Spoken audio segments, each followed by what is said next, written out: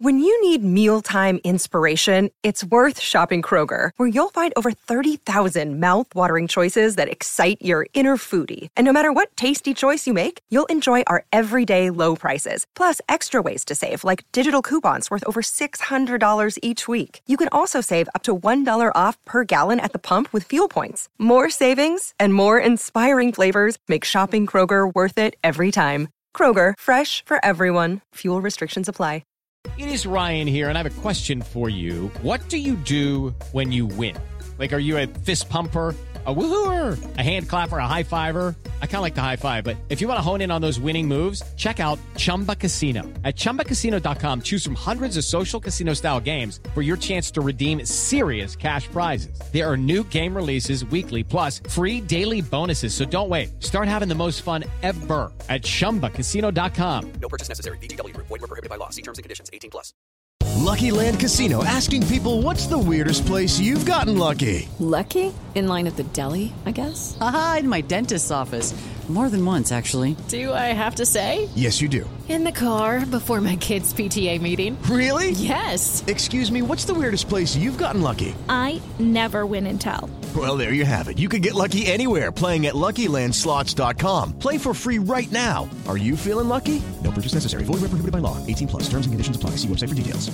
Hello there, my name is Miles Jupp, cricket fan, and together with my co-host Mark Wood, actual cricket man, we invite you to listen to Middle Please Umpire, a new cricket podcast containing the two of us banging on and sounding off together about cricket and quite possibly all manner of other things, while lifting the lid on Mark's life as an international cricketer.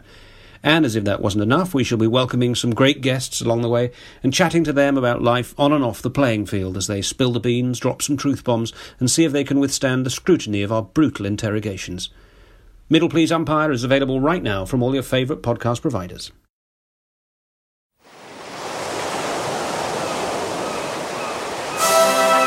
Hello and welcome to Footballers at the Arsenal. I am still Boyd Hilton, still going, clinging on.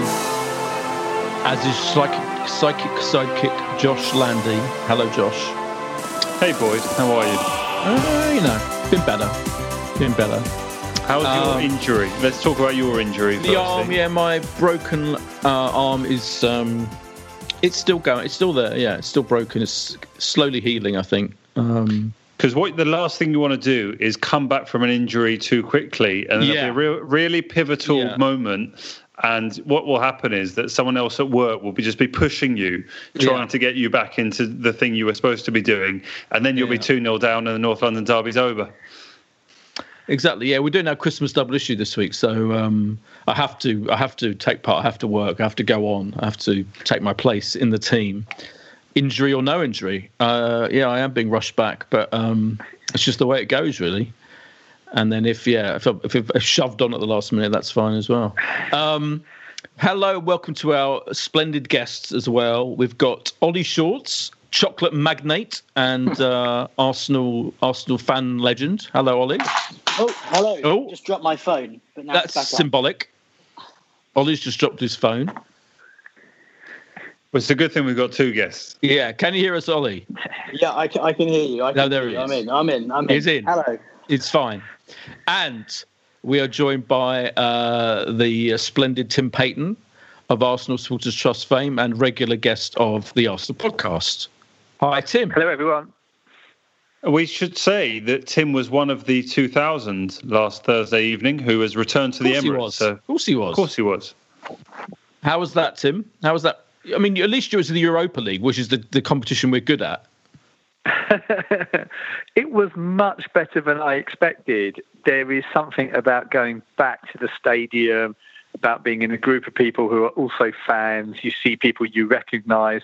More noise was made. It was all much kind of truer to the real experience than I expected. I thought it might be a bit, it's not enough people here. Look at these health checks. But it was really good. It gave you a real sort of shot in the arm. There was a real sense of being part of the club again and supporting the team. And you can see how the players enjoyed it, how they were connecting with the fans. So it was really, really good. And I was really excited about going into the ballot and getting more tickets. And then, Were you applauded in by the stewards? They did that, didn't they? Like, it was really friendly. There was definitely a feeling of something special was happening here, and so stewarding was really friendly, and I think everyone knew they were lucky to be there. It had that sort of almost like a cup final feel. You felt like you'd gone to something special. Well, what is it? First game in 9 months, and it did feel special. And it was, I mean, for God's sake, it was a dead rubber in the Europa League. Watching in effect, the second reserves. Normally, that's the sort of game. If it was on your season ticket, you'd be handing it out to a mate for free, wouldn't you? Saying, "Oh, I won't go tonight. I've done all the others this year." Yeah. It's a December night. You'd have been off to some big TV awards party, Boyd, or something. I don't know. But 100%. But actually, it was the first chance of getting out for ages. Straight away after lockdown, and it did feel really good. So those people that come up in the ballot. And I think I heard that the club were doing the ballot today. There was this cruel joke going around that Arsenal were doing a ballot of their season ticket holders, and the lucky winners won't have to attend. Cool. But they are apparently emailing. No, people's accounts are being debited before they're getting emailed. Perhaps that's so they can't change their mind. Oh God, I'm dreading it. I hope my name's not drawn. If you get one of these lucky tickets, or you might say, do savour it, do go, because at the current rate of kind of ticket allocation, you're only going to get one game between now and kind of Easter. Things might improve, although all the news at the moment is that Arsenal might get shut down with the next check of the tiers going up to tier 3, and you can't have any crowds. I think that's probably a little bit more likely than none. But no, if you get the chance, I would grab that ticket, because it's our... Well, it's our home, isn't it, Boyd and Josh? I was realising. I'm looking forward to going back. Home. Yeah, absolutely. Don't get me wrong. But 7:15 on a Sunday night. First of all, I hate that slot, which is the slot. Have we won any game playing? Have we even drawn a game playing 7:15 on a Sunday night? Freezing cold against fucking Burnley of all teams, who we need to beat more than we've ever needed to beat anyone ever. Well, it's a 6-pointer. It's a total 6-pointer, especially if Brighton are playing tonight. If Brighton win tonight, we go down to play the 16th. I think I'll have you just looking at that. Gosh. Now, let's go on. How much longer can we talk about something other than the North London derby? I thought I'd bring I didn't really answer my injury question. I could go on about that for a few hours, but no, I won't. I'd like to hear about the injury more. I really, really would. Would you, Ollie? Yeah. Thanks. Yeah. Gosh. Put it this way: I'm going back to the hospital on New Year's Eve for another X-ray. Oh. And if it hasn't healed sufficiently by then, they're going to have to operate. So, I don't know if Thomas Partey's thigh needs to operate, but But put it this way: I'm much more concerned about Thomas Partey's thigh than I am my own fucking broken arm. That's the mental state I'm in. If you saw, Harry Kane bearing down on you, would you sort of shuffle sideways, or would you and your shoulder take it for the team? I'll take it for the team. I mean, Harry Kane did another one of those fouls, didn't he, on Gabriel that he does every fucking game, where he basically assaults the player mid-air and gets away with it. But I'm just going to penalty doing that against Brighton as well. It's remarkable how no one brings it up. It's like he's allowed to do it, and it's because he's a darling of the England captain. Everyone loves him. Yeah. The media love him, so he just gets away with it. Could you imagine if Diego Costa was doing that? Yeah, exactly. Oh, he gets slaughtered. Exactly. We could talk about that for an hour, but maybe we should talk about our now the stat that we're exchanging stats. Me and Josh in the build-up to this podcast. Josh suggested the classic stat, which is about our foul throws. That we've achieved more foul throws than we have goals since when was it, Josh? Since start of October, I think. Start of October. That's a good stat. The stat that's going around that is really amazing, and I don't know if this is true. I've been trying to find out in the last few minutes whether it's true. I cannot confirm it with any of the kind of stat nerds who like Albino or the real ones that kind of. But this one is going around. The Arsenal have the least number of shots this season in the second half of a game among all 92 English clubs. If that is true, I think it could be a joke because that's quite funny. I don't think it is. It was put out by Duncan Alexander, a sort of very reputable. A reputable man on Twitter, who was definitely something to do with Opta at one point. Right, I'm not sure he still is, but I think it's true. Sadly, there you go. Well, there you go. That's one to savour. Generally, come on. I mean, where to begin? Let's begin with this one. First of all, what was weird about there are many absolutely bewildering things about that game against Spurs, but I was going to seize upon this first of all, that the pundits like Gary Neville and Jamie Redknapp and Mourinho, Jose Mourinho himself, were all being incredibly kind to us, aren't they? Like, they're being, Arsenal played really well. They had 70% possession. They had, 5,000 million crosses. They're unlucky. They're a really good team, blah, blah, blah. They're all talking that way. And I'm like, Arsenal fans are absolutely like up in arms, like absolutely infuriated by the whole thing, quite rightly. And bewildered at the fact that he played completely into Spurs' tactics.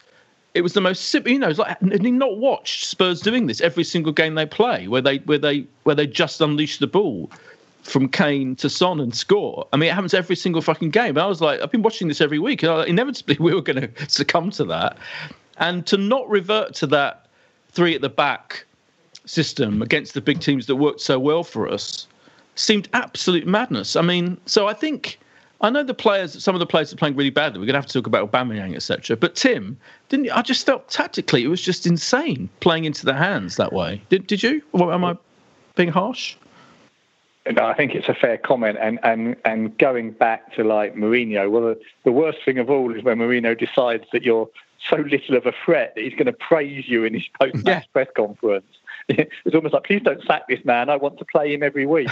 It really is a sort of inverse form of pity, isn't it? When Mourinho's, it was a really tough game, when he barely broken sweat. Yeah, what is extraordinary is I remember Ferguson's United got the measure of Wenger's teams for a while, and it just did the same thing, didn't they? Soak it up and catch on the counter, and it was so obvious what was going to happen yesterday. But is it because he just hasn't got the tools to implement anything different? I mean, yes, get possession. We can all go into, well, what's the point of possession if you don't do anything with it?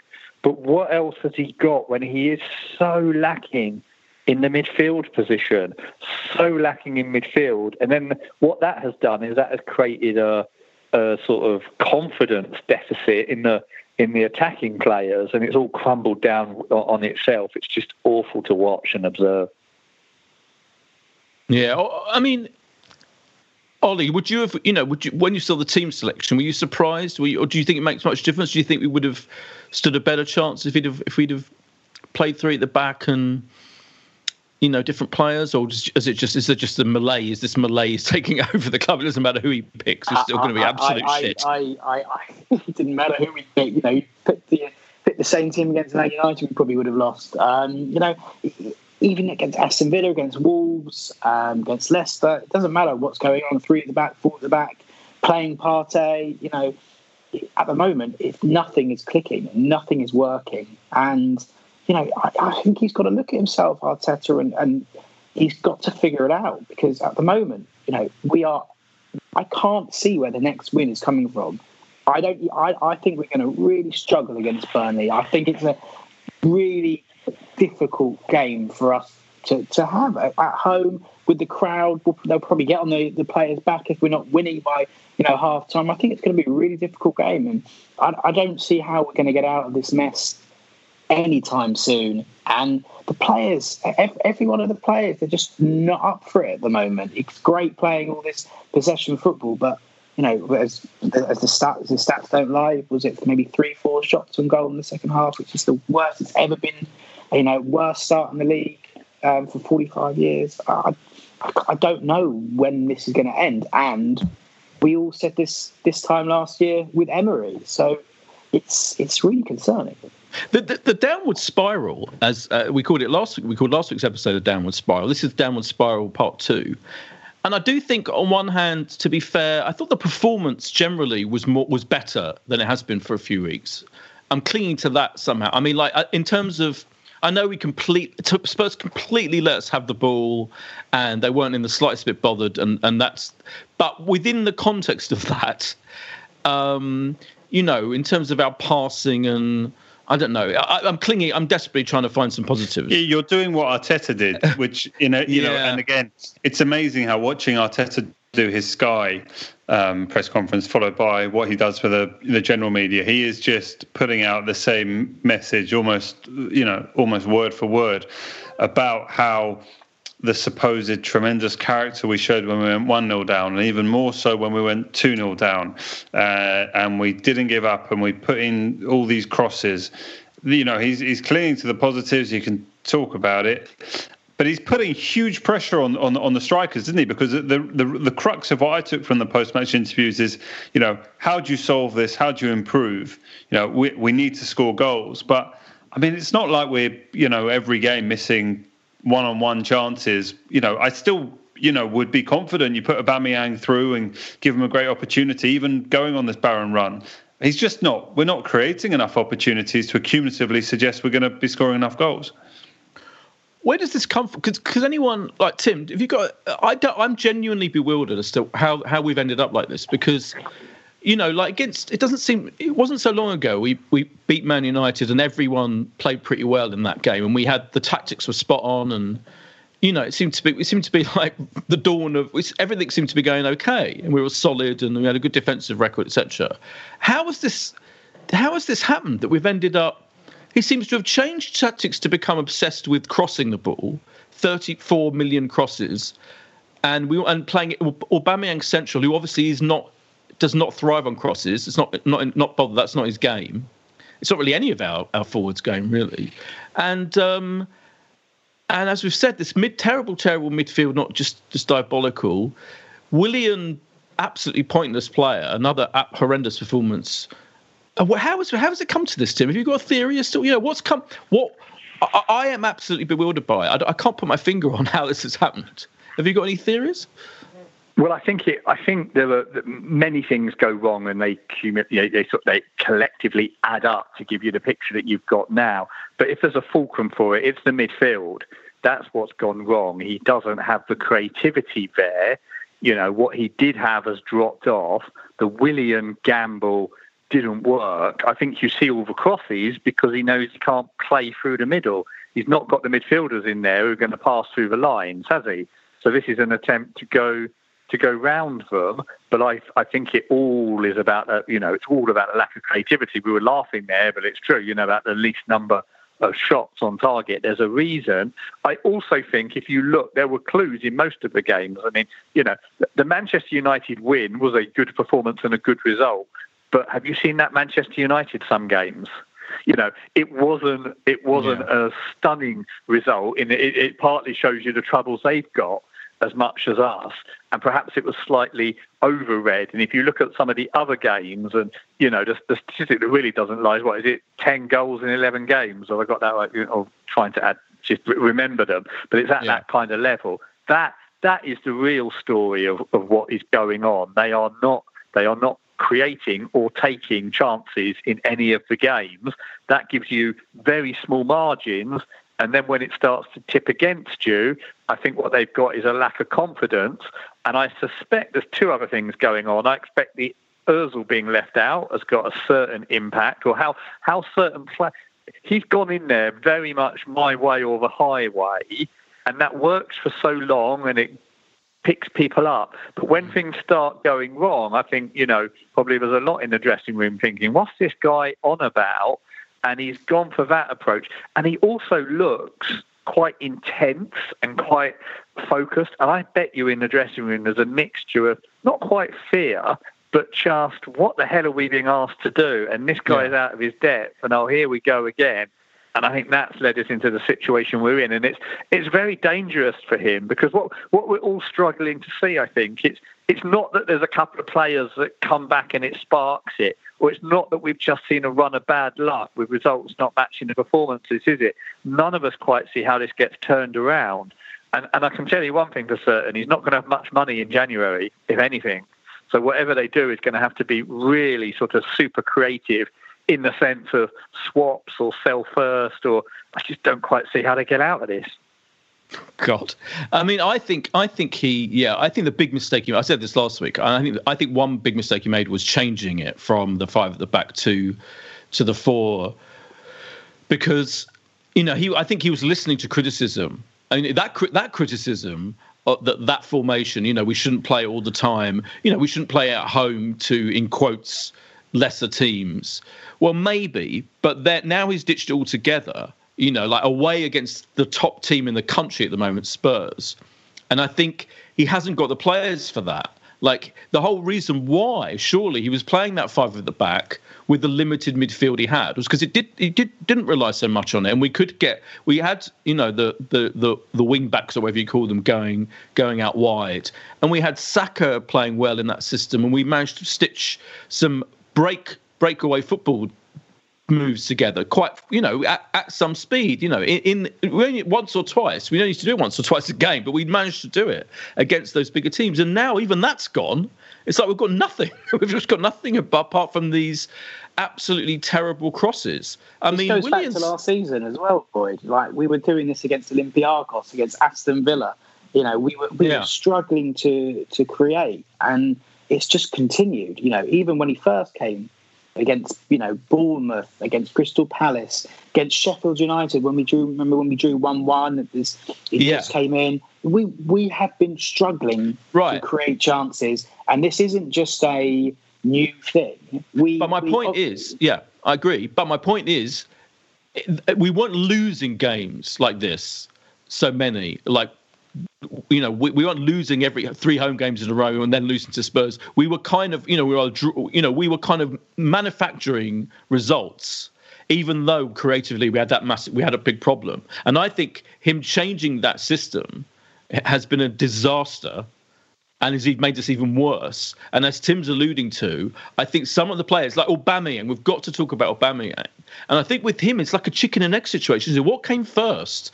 His form dipping, or this system which puts him in the middle but doesn't give him any service, and playing all these crosses, and him being really annoyed about it, which seems fair enough. And I think in my mind, I think the only explanation for him for this dip in form, this massive, not just dip, this absolute trough of hell, is that obviously he's pissed off that he's not getting chances, but he must be furious at the tactics, and that's not good, is it, Ollie? Like, don't you think? Like, he can't be happy with that it's all, every single attack is just tossing the ball aimlessly into the box. I think if you're Aubameyang, you've obviously been spoken to Arteta before. He would have known what he was signing up for. But this is, beyond anyone's imagination what's going on right now. The fact that we talk about, chances, expected goals. I don't think any expected goals over the last sort of 4 or 5 games, and it's ridiculous, the tactics of crossing it in. He scored, I think I read today, out of however many goals he scored for Arsenal, 3 have been headers. These tactics are not made for Aubameyang. I don't think they're made for anyone in this team, as you alluded to earlier on. I don't think Lacazette's going to be able to get you many headed goals, and it begs the question as to what's going on. And why Arteta is continuing with crossing the ball in. We don't even have Bellerin can't even cross it for love nor money. Tierney, I think he's got a great delivery on. But what's even more embarrassing is we're resorting to long throws from Tierney, and they're not even long throws. It's just embarrassing from start to finish. I think he looks like a player. I think there's confidence there, but I think this looks like a player that doesn't want to be there.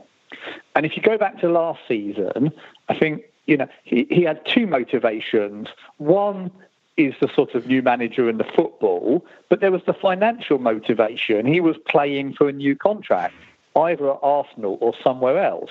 My feeling is, if you actually look at what happened and you listen behind the scenes, he didn't want to be at Arsenal this year. Don't forget, guys, do you remember how late he actually signed?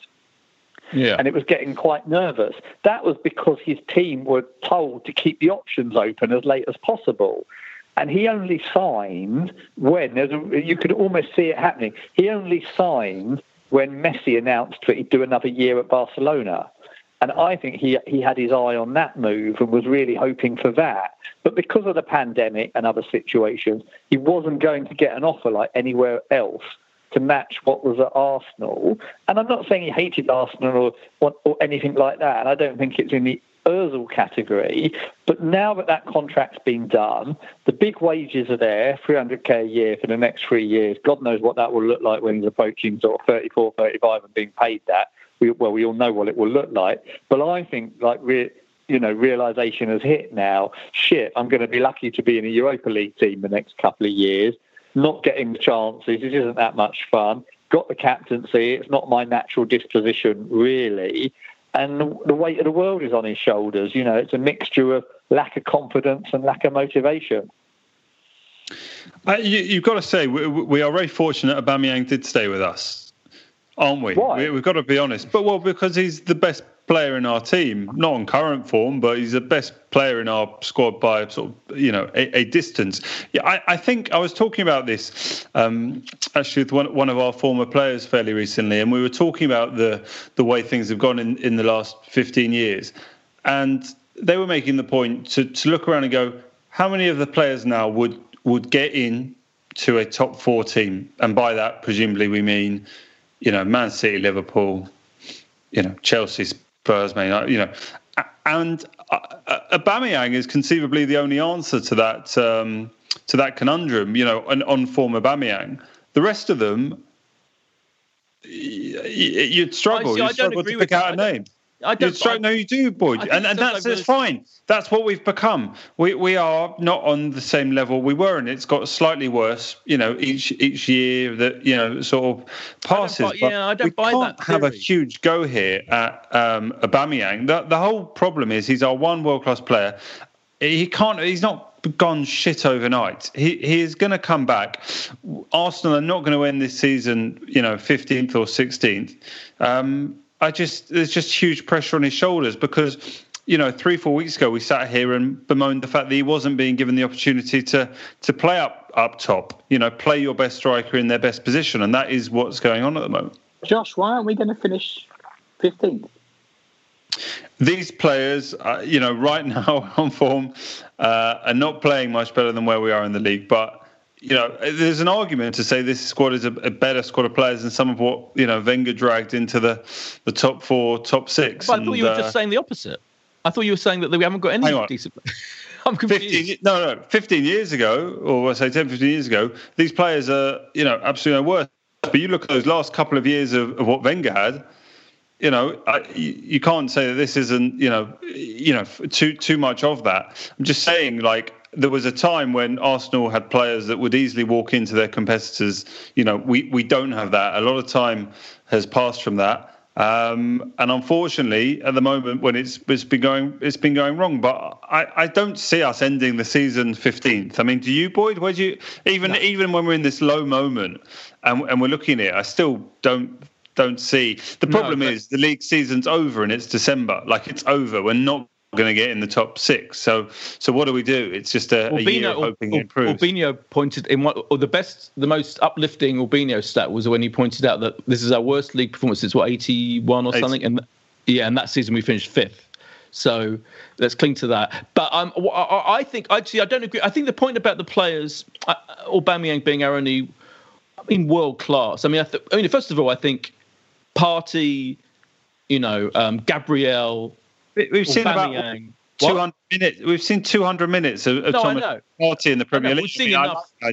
What I'm saying is, I know obviously it's terrible. It's terrifying. It's terrible that he's injured. But what I'm saying is, I think Xhaka, Tierney. These are players that are, capable of playing well. I think we've got a good enough squad and a good enough team. You've got to be joking about Xhaka to get into a top 4 side. I didn't say Xhaka.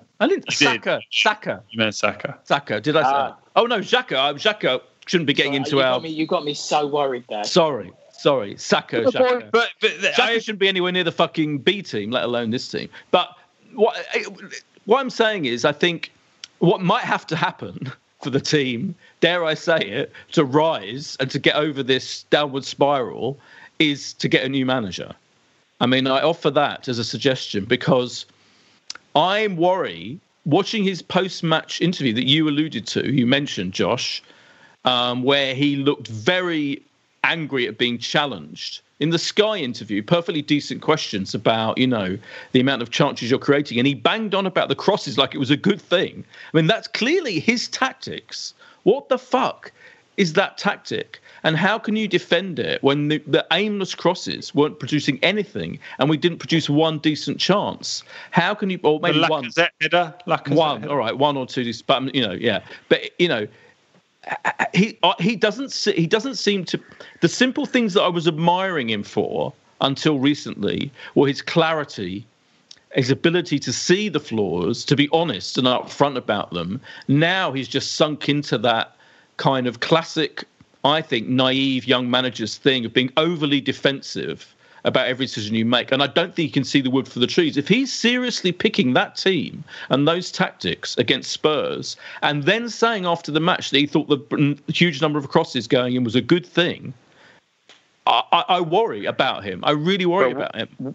Where you've got a real point and something interesting to talk about, Boyd, is this is a rookie manager learning on the job. Yeah.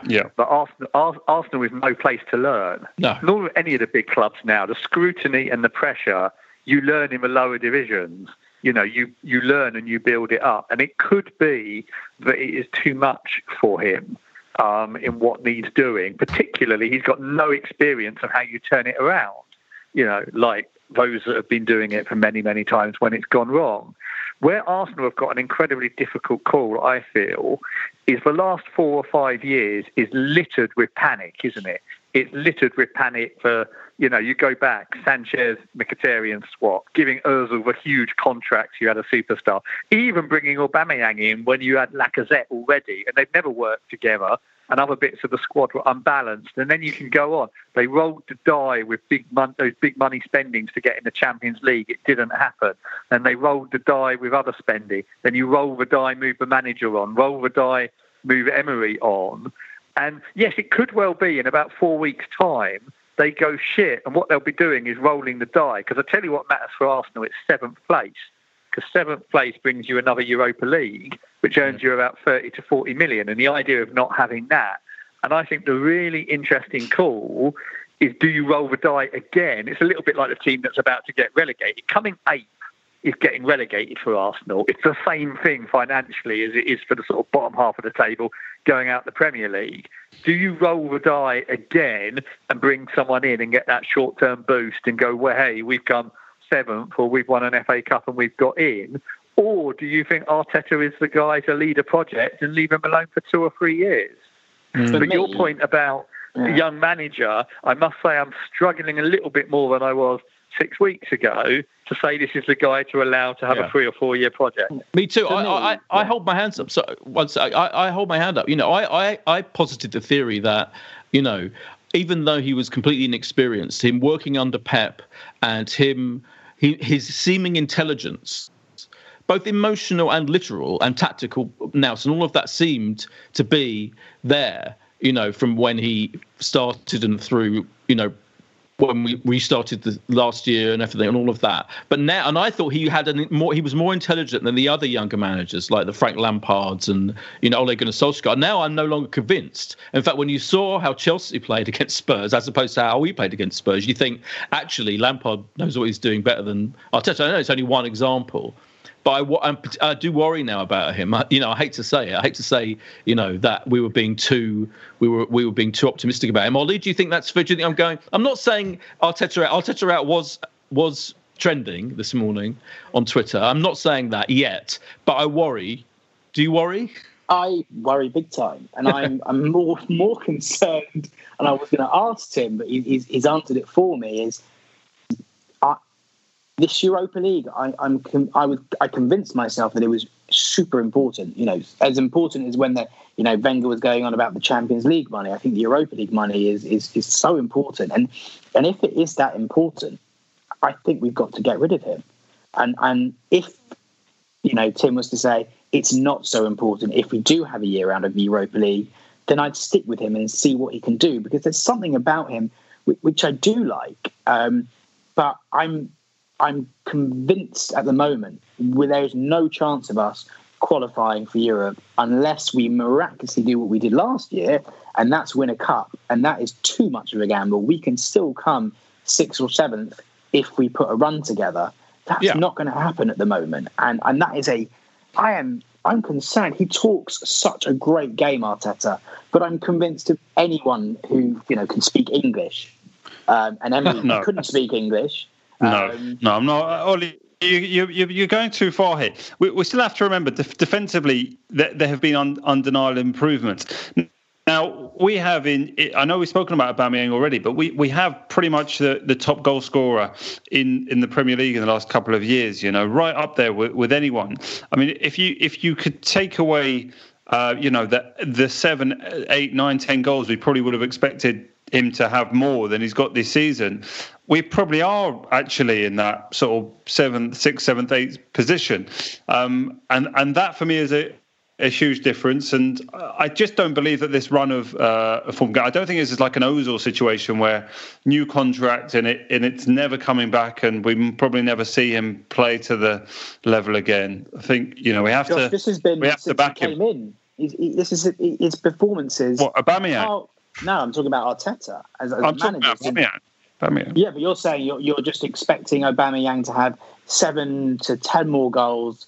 In any other season, you'd expect it, right? But that's not happened. Where do you rate him? The manager hasn't got there. Go on, Tim. Sorry. He's getting paid more than Salah. He's getting paid more than Harry Kane. Because of the unique situation. At that level? Well, it's not his fault, is it, about him getting paid more? He found the situation that, Ozil found himself in and other players at other clubs. I think it's different. I'm with Josh on this one. I think it's different. Ozil was in decline when we gave him that new contract. Yeah, I don't think that's true with Aubameyang. Aubameyang has been brilliant. He's been up there in the Golden Boot the last couple of seasons. Won it one year. Joyton won it, didn't he, the year before last? Could have won it last year. One goal off last year. One goal off last year. In this fucking team of useless shitheads, with these terrible midfielders, they've been there for years and years, right? So he managed to rescue us and score goals in that situation. So I think it absolutely made sense to sign him up, even for 350k. Yeah, so I'm with Josh on that. Where I think that's a separate issue from why has this manager failed to get these players? Saka, I go on about it. Saka, Aubameyang, even Lacazette played perfectly well yesterday. He worked really hard, didn't he? And he has, there have been games where they've worked all right together. Aubameyang, he just can't get them playing in a free-flowing, attacking way, in any semblance of that, and that really worries me. And and him reverting to this, changing his mind. And making decisions like playing party yesterday reeks of desperation. That reeks of short-termism, and that's backfired disastrously. And not only for the goal, but now he's injured again. All these his decisions, I worry about. And I wonder whether, we have to reach the point where, like the Burnley game, for example, that's a must-win now. It's huge, Boyd. It's huge, but. Can you envisage a situation where we beat Burnley, we beat Southampton, are we sitting here? In a couple of weeks' time. Yeah, but you said that last couple. We've been saying this. No, I mean, okay, fine, but we didn't expect to get anything out of the Spurs game, so nothing's really changed from last week, right? We've gone to the league leaders. We haven't been very good at White Hart Lane or away to Tottenham anyway of late. So I don't think huge amount has changed. I don't know. I saw a few people calling for him to go on social media. I don't think we're there yet. If it gets to another game and we're crawling along and we're on a point a game, then I think it's going to be very tough. Josh, the performances earlier on the season. Let's talk about West Ham. That was an atrocious performance. We managed to scrape a 2-1. Even against Sheffield United, I think we created 2 chances in the space of 5 minutes, but clung on at the end. We aren't actually playing good football. We haven't played good football all season, apart from Fulham, Man United, and actually we were all right against Manchester City and Liverpool. But everything else, we should, back in the day, we just, roll over all the teams below us and we'd struggle against the big guns. But now we're just struggling against everyone. Yeah, but equally, I know what Josh means. I can see, look, it's perfectly possible that against Burnley, you know, in the first 5 minutes or something, suddenly the ball breaks, luckily, to Aubameyang, and he runs on and he scores. And he looks immediately happier. And, you know, we beat Burnley by 3-1 or something. And then we've got a few games where we, you know, and then we build from that. That's perfectly possible, I think. And that we end up being, you know, out of this rut and we put some string of results together. Equally, though, and I think this now, and I wouldn't have said this a few weeks ago, equally, I think this malaise could be really, really serious if he keeps making bad decisions. And the team has, because it's all about, is or isn't the team turning against him, isn't he? That's like, and I'm not saying they are, but there's definitely so many players that aren't doing it for him. Decent players. I mean, let's face it, Willian was perfectly good for Chelsea quite a lot of the time. He's been an absolute fucking disaster for us. Well, you know, these things are like interesting. Like, why can't he get a performance out? Boyd, I'd really like to know what really is going on there. But isn't Ozil still going into train with them, isn't he? Yeah, what's that about? Which I find I find that totally ridiculous. I think that might be something to do with contract law, which if you don't let him go in and train, it's seen as sort of unfair dismissal, or what was the other word I'm looking for? But constructive dismissal when he'd have a legal claim against them. But I'm like, well, so what? The legal claim would see his contract paid out or pay out the contract now. How can it be helpful to have Ozil, who clearly doesn't think much of the situation or the setup at the moment, also has got some great talent that's clearly not there, mixing with the players every training session? How can that be good or healthy? But that is what's going on at the moment. And I'm with you. I don't know if the players, I'm not saying they're turned against him. I'm also maybe confused or fed up. And I think some of that slightly, very, very sort of strong-willed focus, which comes up in the interviews, doesn't necessarily bring people with you in difficult times. Yeah. Let's take a quick break. Arsenal will, but I'm with Josh. I mean, they're all massive games, aren't they? But I think the following weekend is the absolutely massive game because it's Everton. And I think that's the 6-pointer for the Europa League spot, because I think Arsenal and Everton will be kind of around that 7th, 8th, 9th come the end of the season. So I think that's massive in the sense of who our rivals are. Yeah, let's take a quick break and we'll return to talk more about Arsenal and the situation after this break.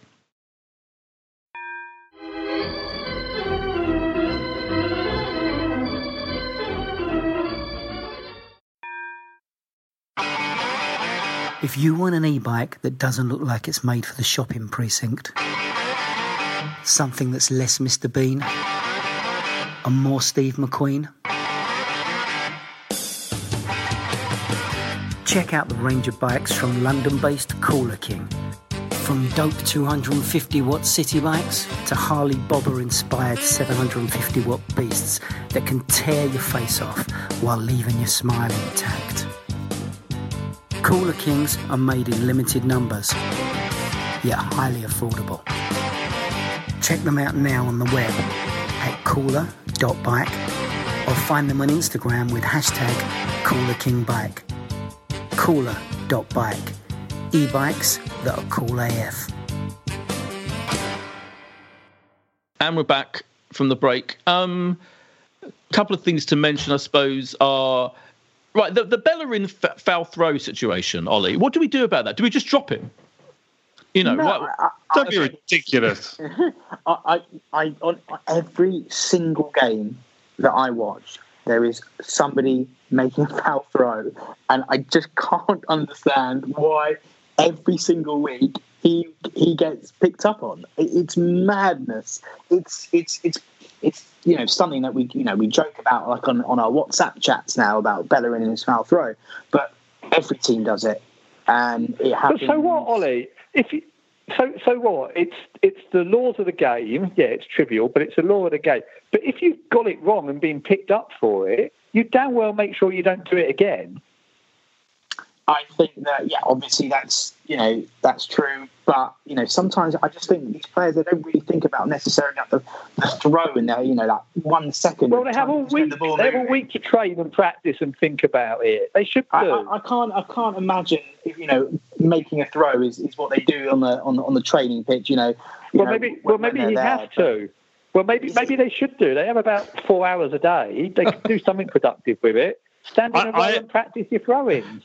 The wider point here could be about the games are like just so intense at the moment. Does he have enough time, Arteta, to implement the changes that he wants to on the training ground, or is it just match day? The game, like, you just have no time at the moment. We have no breaks, and Boyd, you mentioned there about the five, 3 centre backs. So we're going to about 4.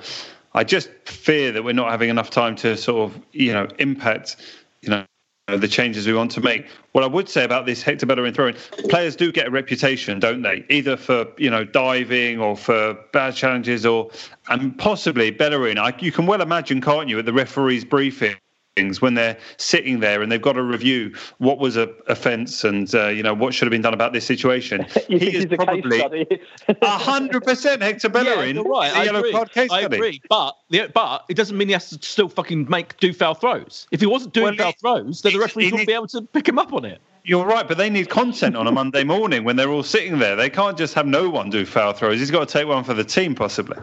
I know, but it is frustrating. It's ridiculous. It's ridiculous. But I don't think he's the problem, Boyd. I don't think we can pick on Hector. But there's a very interesting... It's Go on. Well, the debate around Hector, I feel, is why isn't Maitland-Niles playing occasionally? Yeah. Or got a role? And this is partly... And this is, again, I think, does this come of panic or the desperation for the short-term result? Because he's not actually, if you look particularly in the Premier League games, he's not using any of the youngsters. Now, you go back to Wenger, and Wenger will tell you're too scared to use them because you don't have the authority to ride out the defeats that will come with them. But at least that's a sense of a project, whereas Arteta now seems to default almost by picking something that's very defensive or looks quite scared, or must, or panicked, which is to put the party in. But he wasn't doing that. He's changed, though. Others. Because he played Maitland-Niles quite a lot, didn't he? Last season. He played in those 2 big cup games that actually, in many ways, rescued. Because Arteta didn't actually... He didn't have much of a bounce in the league last year. If you actually look at it, we finished in about the position he took over. What rescued him was the FA Cup run, because it provided the European slot. I think we forget that actually the league games weren't great, and some of the signs of what we're seeing now are. But yes, with Maitland-Niles, I think, doing a very, very good job in a couple of those games, and clearly adding particularly some dynamism and pace. It just surprises me that have we seen him in a Premier League game yet this season for even a minute? I don't think we have. Fulham, he played against Fulham, and he played against Liverpool 90 minutes, I believe. Was it the whole? Was that? But it's very, very limited, isn't it? It's strange that in our 2 best performances last season, in the semi-final and the final, he plays 90 minutes, and we're all praising Arteta and the tactics and everything.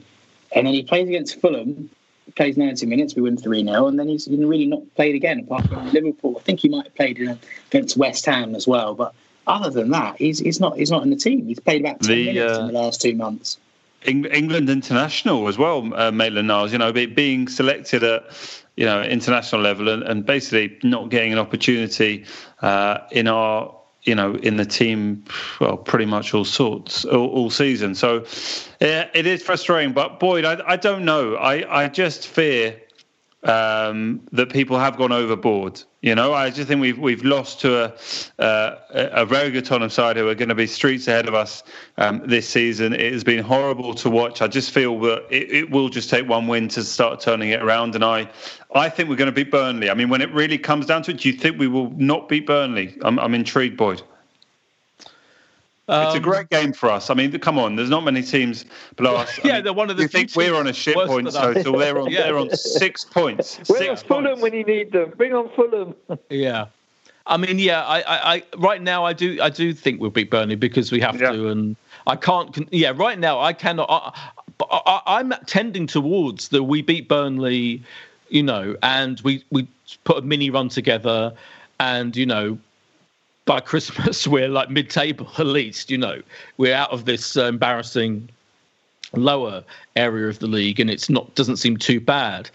I kind of feel like that's entirely possible, but I don't think we're going over the top, because I think it's just clear. I feel like I'm much. Put it this way: I feel like I have been too positive about him all round as a coach, as a communicator, as a decision maker.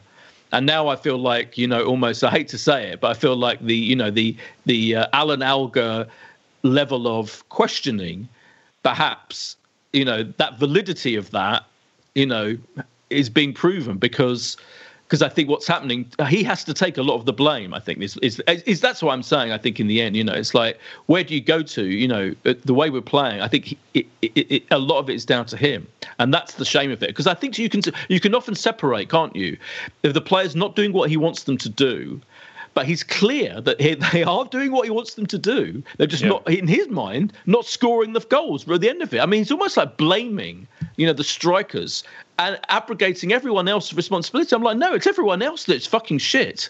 The strikers, don't blame Aubameyang, the strikers. How long would you give him? Now, let's say, we stay around 15th, 16th. Do you call it a day in another half a dozen games? When do you call it a day? About that, roughly that, I think if we're still in this kind of position, New Year, with how many games we've got, and he hasn't worked out a way of halting the decline, I think you have to recognise when a team's in decline. Famously, going back to Wenger, it was clear to, I'm not bringing up that subject matter. I just think he clung on for reasons when it was clear that we were in decline. I know people are going on about, all right, he got us full. I'm not talking about that. I'm just saying you have to be aware. And with Unai Emery, it was really clear we're in decline. I think with your own, we could just all see it with our own eyes, and yet the club took way long to get rid of him. So that's my issue, and I think I'd rather we were decisive than spend way too long on someone who hasn't got the time and can't achieve what he wants to achieve. Anyway, Tim, what do you think is going to happen in the Burnley game? I think they'll probably eke out a tough-to-watch 1-0 win. I think it could get really tough if it's 0-0 at half-time and Burnley just put up the defensive wall and we're not getting very far and a little bit of panic sets in. You've got 2,000 fans in there getting agitated, mumbling through the masks. It could be a tough game. But, I think they'll beat Burnley, but then I think they've got two tough games following. Southampton are no mugs, and then Everton, as I say. Yeah. And I'm not sure he'll take more than 5 points out of those 3 games, and that isn't really form that's going to help him that much. It's difficult. But I just can't see Arsenal getting rid of him this season, and I can't see the benefit of that. The only reason you'd do it is if there was an absolute outstanding manager out there waiting to come in now.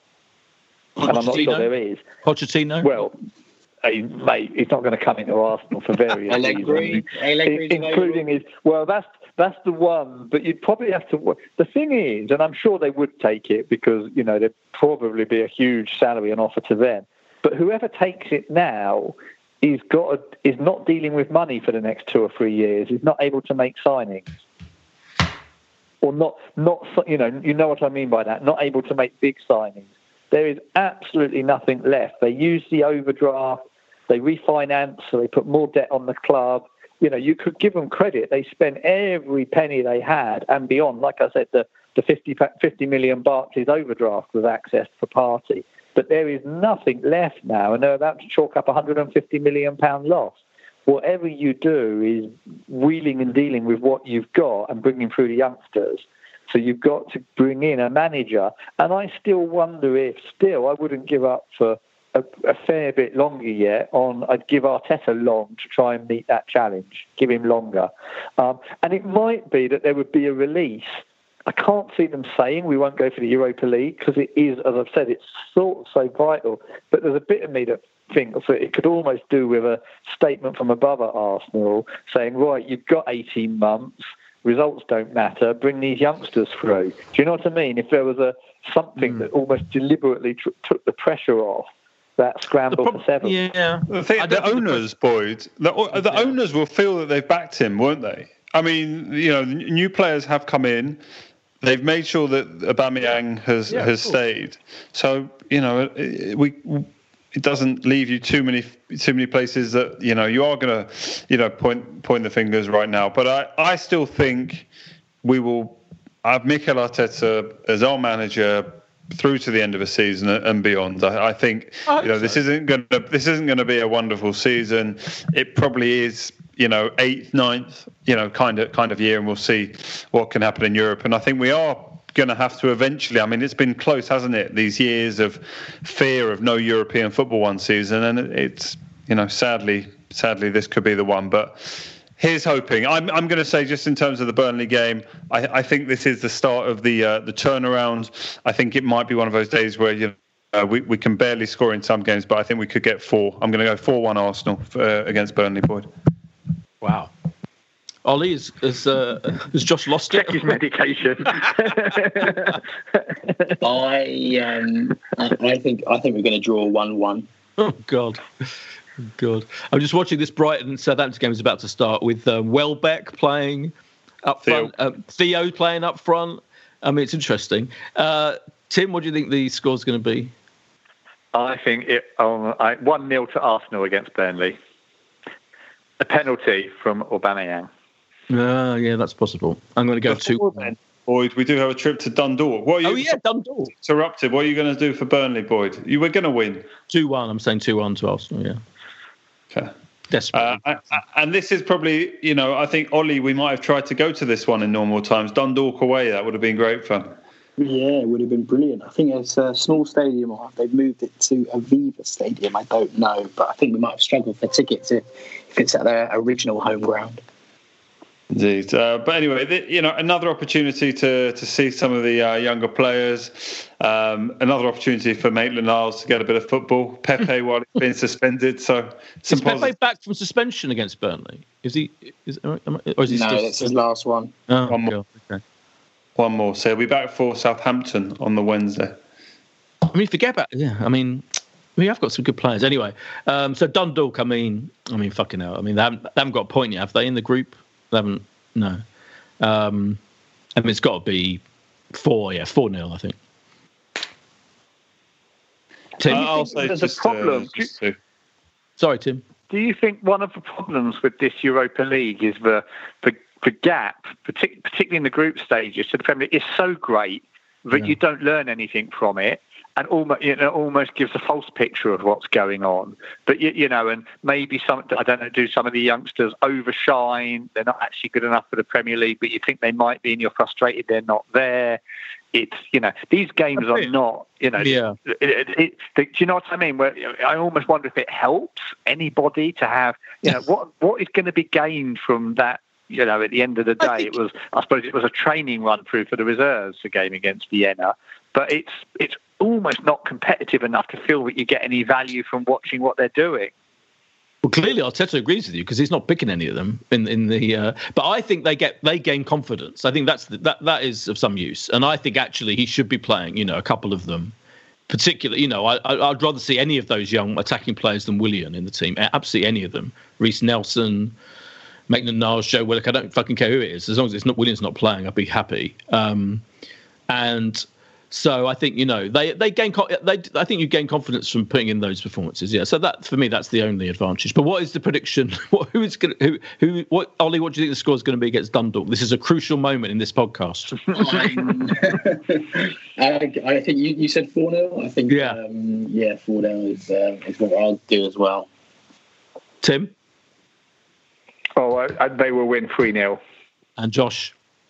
2-0 to the Arsenal. So we're all backing victory at least on Thursday, Boyd. Yeah. Now you abandoned me last week before we thought up a title for this podcast, so don't do that again. Let me just say that now. No, I'll stick around. I think it will have to be centred around Hector Bellerin's throw-ins, but we'll find something to do. Okay. Thanks everyone. Thanks Tim and Ollie for joining us in these dire times. But I think, if we manage to find any optimism, I think a little bit is possible. Josh is 4-1. Josh is 4-1 optimism. Oh, yeah, that is optimism, yeah. But Ollie, you think we could turn it around still, couldn't we? Like, we're not going to be 13th, 14th. We're going to be more like 8th, 9th. I hope so. A win against Burnley, a win against Southampton, of course. Yeah. But I can't see where that win is going to come from. Yeah, okay. I'm glad I checked that. Thanks, Tim. Thanks, Ollie. You're welcome. Thanks, Josh. Josh, are you in the ballot for a Burnley game on Sunday? Not the Burnley game. No, antenatal classes on Sunday nights at the moment. So no choice. Yeah, absolutely. Yeah. Watching Arsenal could be good practice for yeah, absolutely. Yeah, very good practice. Thank you very much to everyone, and we'll be back next week. Bye. This is a Playback Media production. To listen to all our football podcasts, visit playbackmedia.co.uk. Sports Social Podcast Network. I'm Victoria Cash. Thanks for calling the Lucky Land Hotline. If you feel like you do the same thing every day, press 1. If you're ready to have some serious fun for the chance to redeem some serious prizes, press 2. We heard you loud and clear. So go to LuckyLandSlots.com right now and play over 100 social casino-style games for free. Get lucky today at LuckyLandSlots.com. Available to players in the U.S., excluding Washington and Michigan. No purchase necessary. VGW Group. Void where prohibited by law. 18+. Terms and conditions apply.